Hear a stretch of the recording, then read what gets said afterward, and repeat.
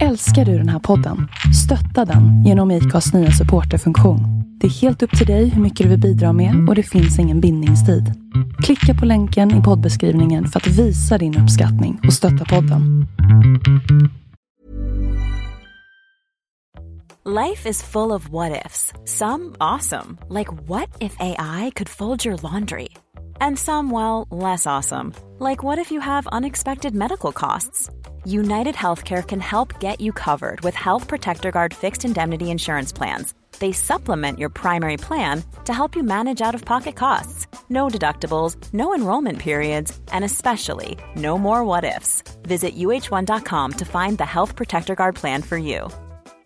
This is Paige, the co-host of Giggly Squad, and I want to tell you about a company that I've been loving, Olive & June. Olive & June gives you everything that you need for a salon-quality manicure in one box. And if you break it down, it really comes out to $2 a manicure, which is absolutely insane. It's also so easy to get salon-worthy nails at home with Olive & June. The difference between how your nails used to look when you did them yourself and now with the Mani system is a complete game changer. The best thing about Olive & June, too, is it's a quick dry. Dries in about 1 minute, lasts for 5 days, and full coverage in up to 1 to 2 coats. Visit oliveandjune.com/perfectmani20 for 20% off your first system. That's oliveandjune.com/perfectmani20 for 20% off your first system.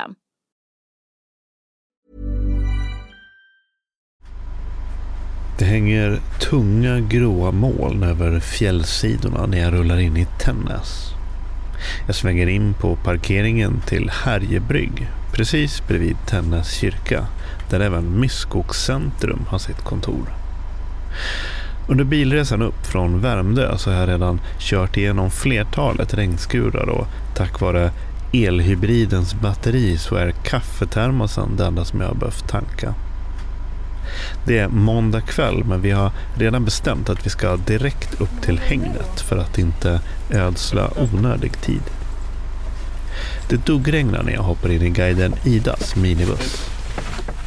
Nackdelen med vår typ av människor, vi äger inte paraplyer. Vi äger vattentäta alltså, jag skulle skämmas om jag ägde ett paraply. Jag heter Magnus Olmestad och det här är avsnitt 240 av podcasten Husky. Och vi befinner oss på Myskogscentrum i Härjedalen. Är det här myskogsväder? Nej, det här är väl inget. Temperaturen men inte nederbörningen. Jo, men de är ju så jävla fantastiska. De har ju kläder för alla väder. Ja. De behöver definitivt inga paraply. Nej. Eller kanske. Nej. De har ju stickeråren i deras paraply. Just det. De ligger i fiffiga lager liksom. Det rinner av dem. Som vatten på en gås, som man säger. Som en droppe på en myskos. Precis. Men nu kör vi. Nu drar vi. Upp till gänget. Podcasten Husky spelas in i samarbete med Naturkompaniet. Ett extra tack till Kia Motors för hjälp med skjutsen till det här reportaget. Vi stannar till precis utanför hängnet och hoppar ut i bussen. Min första tanke är att det hela på något vis påminner lite om Jurassic Park. Okej, stängslet är inte riktigt lika högt och det är härjedalsk fjällskog istället för djungler. Men bakom det första av 2 stängsel, som ändå är strömförande, väntar ett djur ifrån forntiden. Klockan är omkring 8 på kvällen när jag och guiden Ida går fram till staketet där hon brukar hälla in pellets för att locka fram i skogsarna. Ida skramlar med pelletsburken för att meddela flocken att det är snacks på gång. Vi har Helga, hon är så snackig, hon springer mest emot oss hon. De är ju fena på att känna av på en gång när det är någon som är här nere eller någonting som inte stämmer liksom. De vet nu ju brukar vi inte få mat, tänker jag. Nej, precis. Vem är det nu som fel tid och så är det någon i haglövskeps. Det har vi inte annars. Från Naturkompaniet har jag fått in det.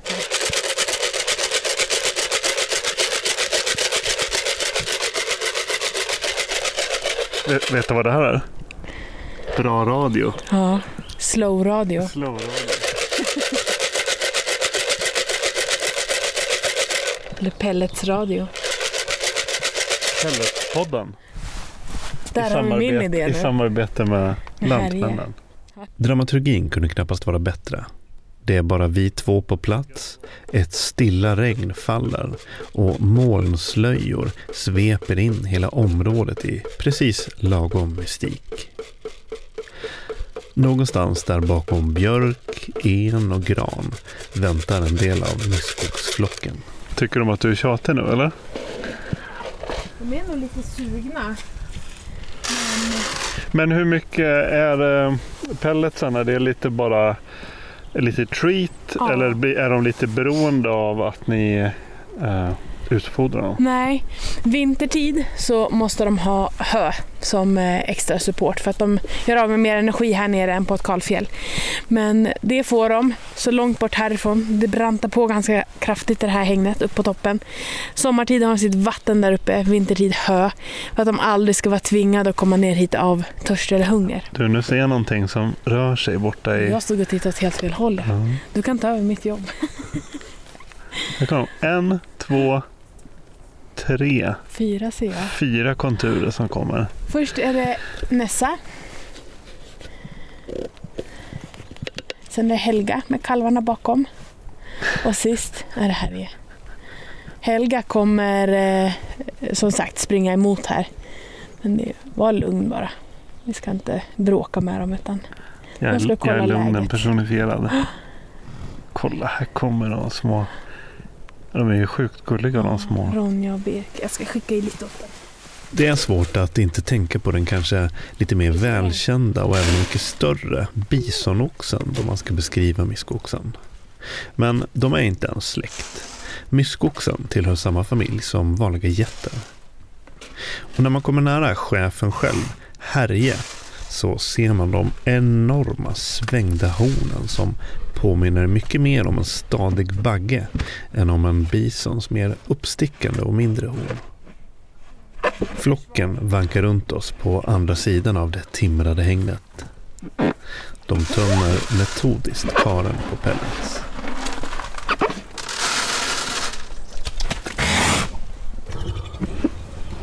Känner du liksom att du connectar med dem? De har ju lärt sig min röst och min doft. Mm. Så det är det nu när jag har någon annan här så är det en helt ny doft här i deras känner. Så på Härje här ser vi ju hans horn. Det är 1 decimeter tjockt horn. Bakom där ligger 1 decimeter pannben. Bakom pannbenet så ligger en luftficka. Bakom luftfickan så funkar som en airbag där. Då är hjärnan stor som en valnöt med 3 hjärnceller. Nej. Jo, och då är det en cell. En cell är för att para sig, fortplantning. Och en cell är för att hitta föda, inte gå hungrig. Och den tredje är att det hålls som sams däremellan. Så att de är ju... Ja, det får man ju välja själv. Jag vet inte blåvalarnas hjärna riktigt. Man brukar prata om att de har så väldigt stor hjärna. Ja. Eller elefanter. Ja. Nej, elefanter har väl utvecklat känslosystem och förstår väl konsekvenstänk och lite sånt där. Nej. Men en hjärna stor som en valnöt. Ja. Det är en jobbig kombination med de här rejäla hornen. Mm. Men det är ju det driver ju dem otroligt. Det är ju för tjurarna, det är ju bara att para sig som gäller. Det är bara en som får göra det i flocken. Så där är det en otrolig uppgörelse. Ja, här är jag faktiskt högst på tronen nu. Mm. King of Tennis av Härjedalen. Men du, det ser man när han kommer. Mm. De är större än jag trodde. Du är nog den första som säger det. Folk säger alltid att de är mindre än vad man tänkt sig annars. Men det här är ungefär 1,60 upp till sin fettpuckel.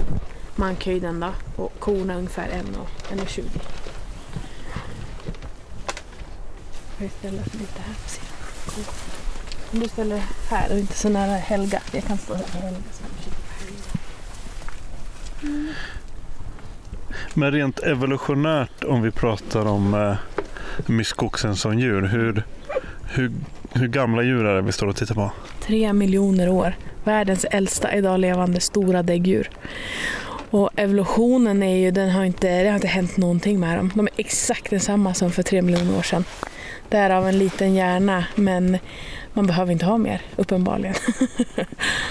Vi pratade lite om deras päls innan exempelvis då, hur den är liksom perfekt skapad för de här Eller för egentligen allt. Kanske inte ökenklimat, men för den här delen av världen. Och de har ju ullen under vintertid, just då är det ju kallt. -50 klarar de ner till då. Och sen tappar de ullen som vi står och kikar på Helga nu. Hon är ju riktigt tuffsig. Och stickelhåren, de isolerar ju mot värme på sommaren. Så där tänker man evolutionen, de skulle ha mindre ull nu när det är varmare klimat. Eller liksom längre ben eller utvecklat hjärnan, men de är exakt detsamma. Det är ganska speciella, rejäla klöar. De är 4-tåiga, 2-tåiga i fram då, och så 2 klackar i bak kan man säga. Man kan ju spreta ut och gå på snön då. Och så 2 kalvarna då? De kom i våras. Ja, Ronja och Birk. De är ju nu då idag 6 veckor exakt. I måndag idag va? Ja, 6 veckor idag. Och där är det, när de föds så väger de bara 5 kilo. Sen ökar de i vikt med 1 kilo per dag. Så första veckan är det 60% i fetthalt i mjölken som ger dir av mamman. Och sen så börjar de att beta själva. Så att när de är 1 år då ska de väga 150 kilo. Där ökar det på otroligt. Med jämna mellanrum så frustar de och grymtar och dänger sina kraftiga huvuden i stockarna för att demonstrera sin styrka.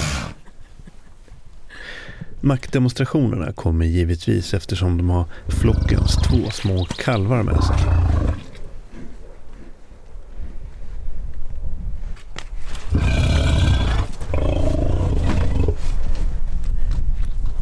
Men det säger också någonting viktigt om Myskogcentrum och om hur de har valt att jobba med djuren. För de är inga husdjur. Trots guidning och besök året runt så sker det helt på djurens villkor. Myskogcentrum främst när de brölar, det är ju för att liksom markera. Här bestämmer jag. Ja. Kommer inte att störa eller sticka upp. Men här är lite snackig. Det är väl hans sätt att kolla läget. Han vet att han får ett svar om han låter liksom.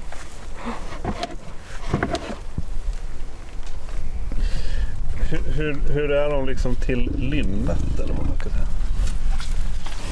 Lynnet. Myskoxen liksom, vad är det för typ av, vad har de för humör liksom? Ja, det är surt. Nej, men de är neutrala. Det gäller att inte ödsla energi i onödan liksom. Så att där är neutralt. Ja, chilla. Men det är klart, kommer ett hot då är man ju som på tårna. Talar om. Men annars gäller det bara ta det lugnt. Man ser ju pucken på Helga, men det är den här fettreserven då. Den har de vintertid, när de inte hittar tillräckligt att käka. Då tar de av den och så omvandlar de till energi så de överlever. Så där har de ju tänkt till.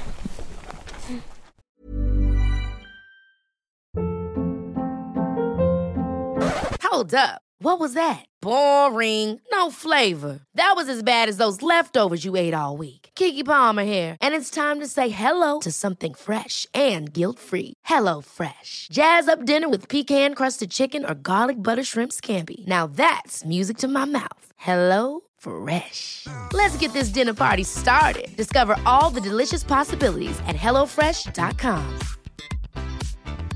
When you're ready to pop the question, the last thing you want to do is second-guess the ring.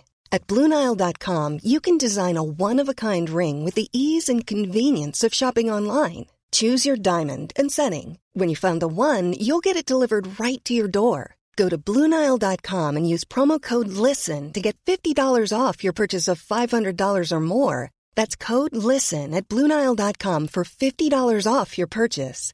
BlueNile.com, code LISTEN. Hey, it's Ryan Reynolds, and I'm here with Keith, co-star of my upcoming film, If, only in theaters May 17th. Do you want to tell people the big news? All right, I'll do it. Sign up now and you'll get unlimited for $15 a month and 6 months of Paramount Plus Essential Plan on us. MintMobile.com/switch. Upfront payment of $45 equivalent to $15 per month. Unlimited over 40 gigabytes per month. Face lower speeds. Videos at 480p. Active Mint customers by 531.24 get 6 months of Paramount Plus Essential Plan. Auto renews after 6 months. Offer ends May 31st, 2024. Separate Paramount Plus registration required. Terms and conditions apply if rated PG. Tillbaka på kontoret så pratar jag med Hilka som varit med från centrets början. Hilke Ködron heter jag och jag sköter väl en del av det dagliga arbetet kring hägnet och är djuransvarig på Myskogshägnet. Men hamnade du här precis vid tidernas begynnelse för 10 år sedan? 3 miljoner år sedan. Ja, jag började jobba på hägnet för 11 år sedan. Då jobbade jag åt ett EU-projekt som hägnet började med i starten då. Så då började jag halka väl in som på ett bananskal kan man säga. Jag skulle jobba med vandringsleder och sånt där runt omkring och hamna och börja bygga myskogshängen. Och sen så frågade de om vi ville ta hand om djur under tiden jag jobbade och sen när projektet var slut och frågade de om jag ville inte ta hand om guidningarna och då började jag guida och sen började vi ta in fler guider och ja, på den vägen är det och nu har jag varit här i 11 år. Hur skulle du beskriva djuret myskoxe för någon som aldrig har sett den? Ja, alltså till utseende myskoxe är det ett stort hårigt djur med stora horn skulle jag vilja säga. Sen är de ju till storlek inte jättestora med kanske 1,50-1,60 hög men väger ganska mycket kompakta stora djur som ser ut som att de kommer från forntiden. Och de kommer ju från forntiden också. Vi har redan fått höra att de är, om man pratar evolutionärt så är de 3 miljoner. Och jordens äldst levande stora däggdjur. Om man ska speeda upp en historielektion och prata lite grann om hur de har spridit ut sig och var de finns idag. Och hur de hamnade i Skandinavien. Ja, så myskoxen startade sin resa i Centralasien där Kina och Tibet ligger idag och vandrar via Beringsund mot USA. Spred sig sedan via Alaska och Kanada över till Grönland, över isen in hit till Skandinavien och det skedde för ungefär 64 000 år sedan. Sen har de levt här och man har hittat fossila fynd och ända från Göteborg och ända upp mot Jämtland. Så här har djuren levt. Sen försvann djuren när människan gjorde sitt intåg i Skandinavien. Försvann även i Centralasien och USA. Kanada levde kvar då i Alaska och på Grönland. Och det är då från Grönland man har transporterat djur till Norge senare tid. Och det var för att ha dem på gårdar. För att bruka deras ull som är väldigt värdefull. Så kom djuren hit, sen har man senare släppt ut de djuren fritt ute på fjället i Norge. Och den stammen har sedan vuxit så pass så djuren började söka sig till nya områden och sedan vandrar djuren in till Sverige sommaren 71 då. Vi satt och pratade lite om det här i bilen tidigare, jag och Ida, men vad jag har läst mig till och förstått så räknas inte i dagsläget den svenska myskoxen som en del av den svenska faunan på något vis. Nej, alltså myskoxen är ingen svensk djurart. De är inte heller invasiva, så myskoxen är fridlyst, man får inte jaga dem. Man får inte heller komma nära myskoxen närmare 100 meter som är skyddat på sätt och vis, men de är just inte svensk.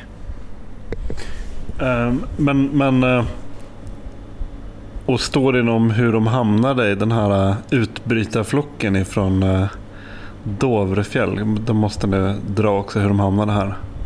Ja, det går ju otroligt många historier kring det här och en av grejerna är väl att det just pågick en skjutövning i Dovrefjäll. Det är nära ett skjutfält så att det kan ju vara en av bidragande orsakerna, men min egna teori var snarare kanske att någonting har gjort att de har hamnat utanför området. Om det är skjutfältet och skjutningen, det är kanske snarare att maten börjar ta slut innanför, djuren börjar söka sig till nya ytor. Och efter vägen så blir de stört lite här och lite där och det gör att de vandrar sakteligen in hit och till Skandinavien. Och här tyckte de att det var bra med mat och lugn och ro och så stannar de kvar här. Fast den här lugn och ro, det varade inte så länge för att de blev ganska uppstressade av ökad turism under 1900-talet, eller?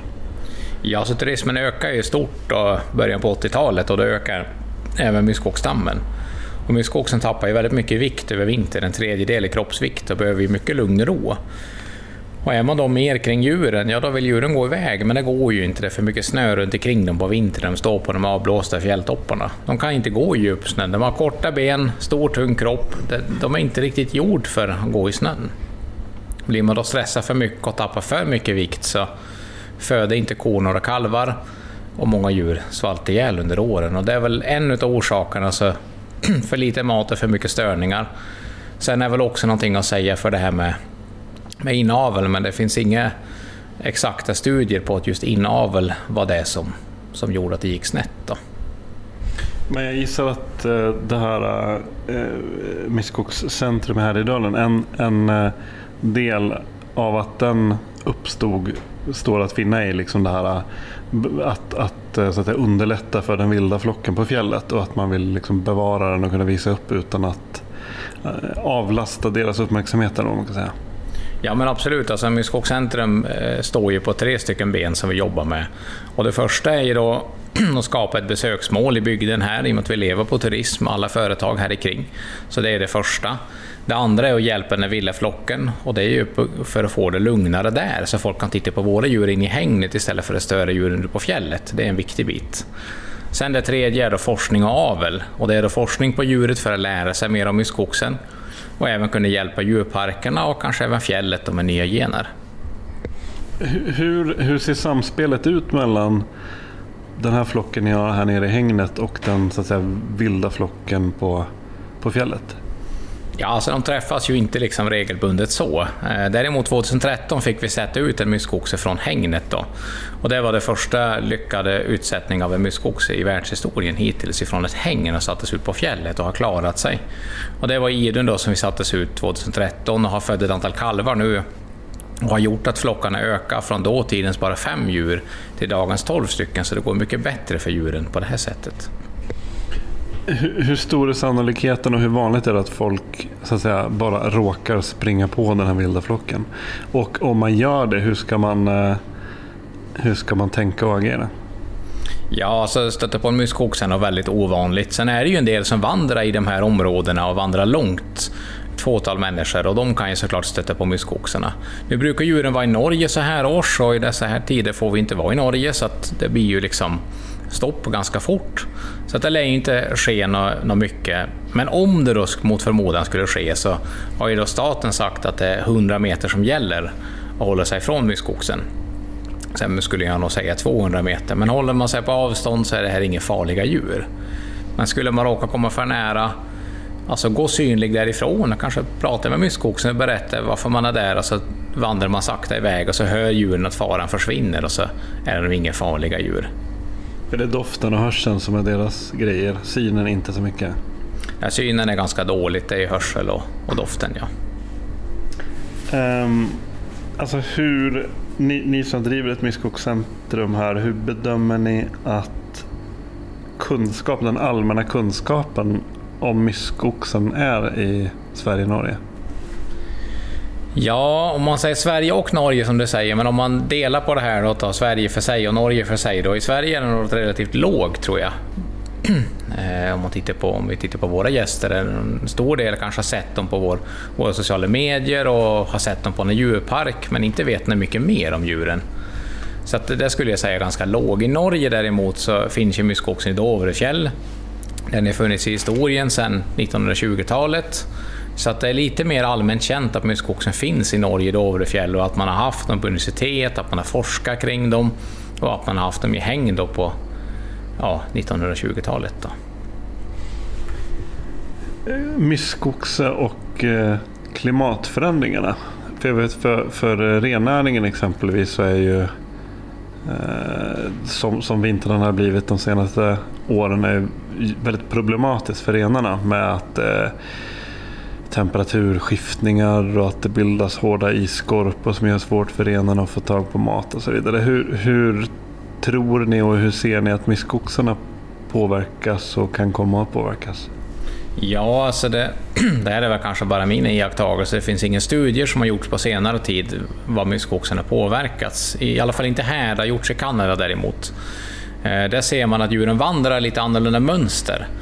De börjar vandra lite tidigare och kanske gå till andra ställen än de brukar vandra. Och det har väl mycket att göra med vart det växer just i vissa tillfällen. Det har man sett då i Kanada kring vandringen.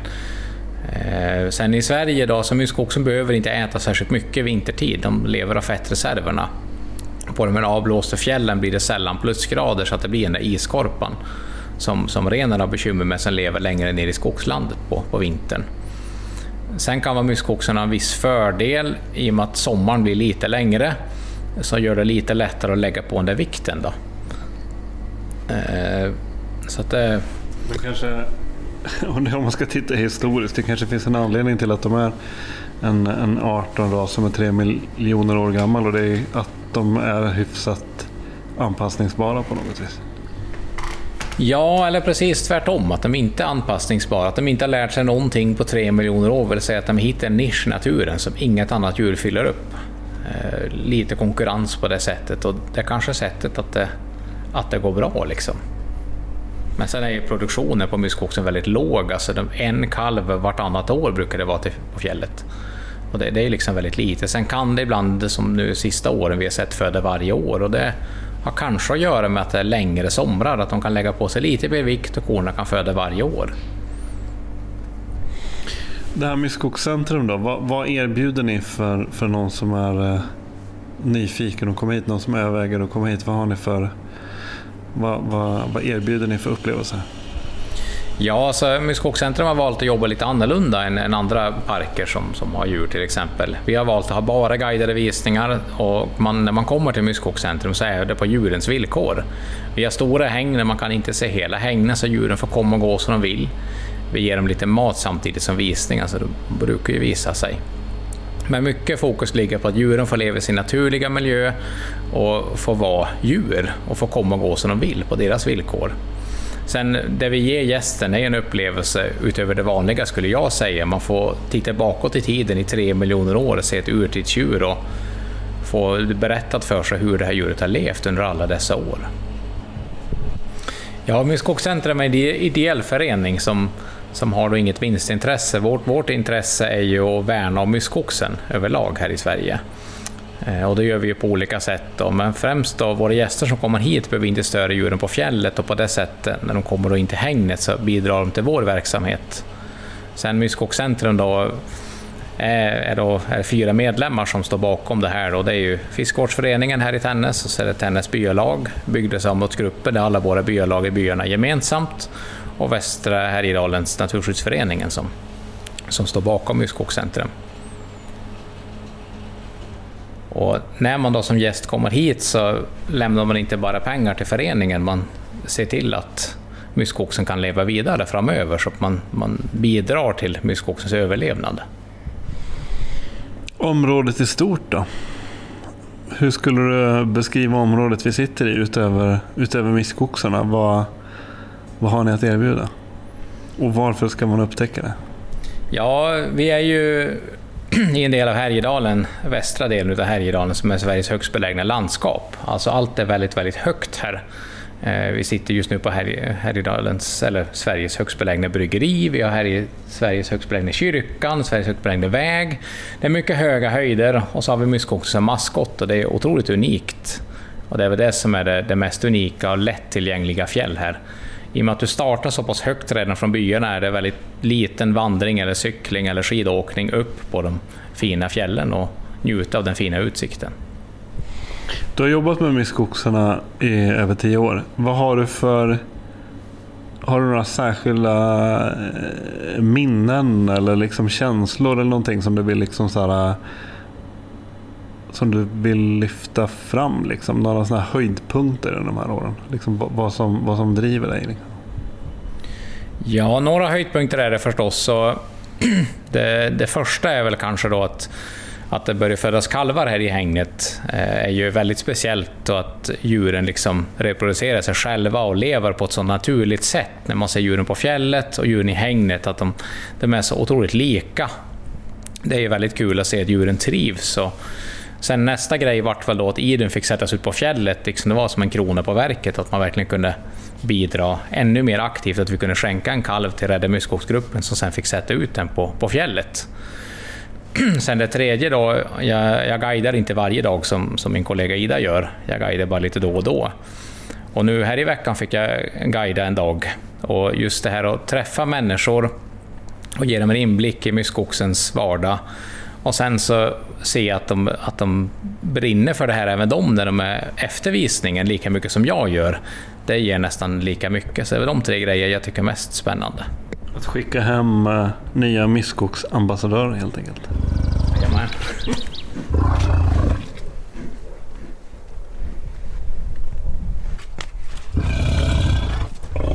Vill ni uppleva något nytt och samtidigt stödja ett projekt som helt och hållet står och faller på biljettintäkter från er besökare, så rekommenderar jag verkligen ett besök till Myskocentrum i Härjedalen. Det är en svindlande tanke att det här är ett djur som är 3 miljoner år gammalt. För att sätta det i lite perspektiv så är det äldsta fossil man hittat från Homo sapiens cirka 300 000 år gammalt. Och eftersom centret ligger på tröskeln in till Funäsdalen, Tänndalen, Ramenberget, Bruksvallarna, Mittådalen och så mycket mer, så är det ju lätt att lägga till Myskocentrum till svemestern. All nödvändig information om Myskocentrum hittar ni på deras hemsida, och det länkas givetvis dit ifrån Huskys hemsida. Där hittar du även lite bilder på myskoxarna från både vinter- och sommartid. Mer information om det här avsnittet och om tidigare avsnitt hittar du på huskypodcast.com. Husky finns även på Facebook och Instagram. Husky spelas in i samarbete med Naturkompaniet. Ett extra tack till Kia Motors för hjälp med skjuts till det här avsnittet. Musiken görs av Joel Mull.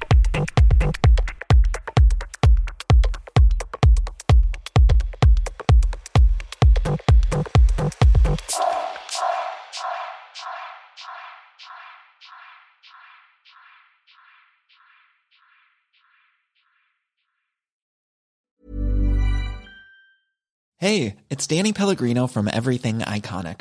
Ready to upgrade your style game without blowing your budget? Check out Quince. They've got all the good stuff, shirts and polos, activewear, and fine leather goods, all at 50 to 80% less than other high-end brands. And the best part? They're all about safe, ethical, and responsible manufacturing. Get that luxury vibe without the luxury price tag. Hit up quince.com/upgrade for free shipping and 365-day returns on your next order. That's quince.com/upgrade. Hold up. What was that? Boring. No flavor. That was as bad as those leftovers you ate all week. Keke Palmer here, and it's time to say hello to something fresh and guilt-free. Hello Fresh. Jazz up dinner with pecan-crusted chicken or garlic butter shrimp scampi. Now that's music to my mouth. Hello Fresh. Let's get this dinner party started. Discover all the delicious possibilities at hellofresh.com.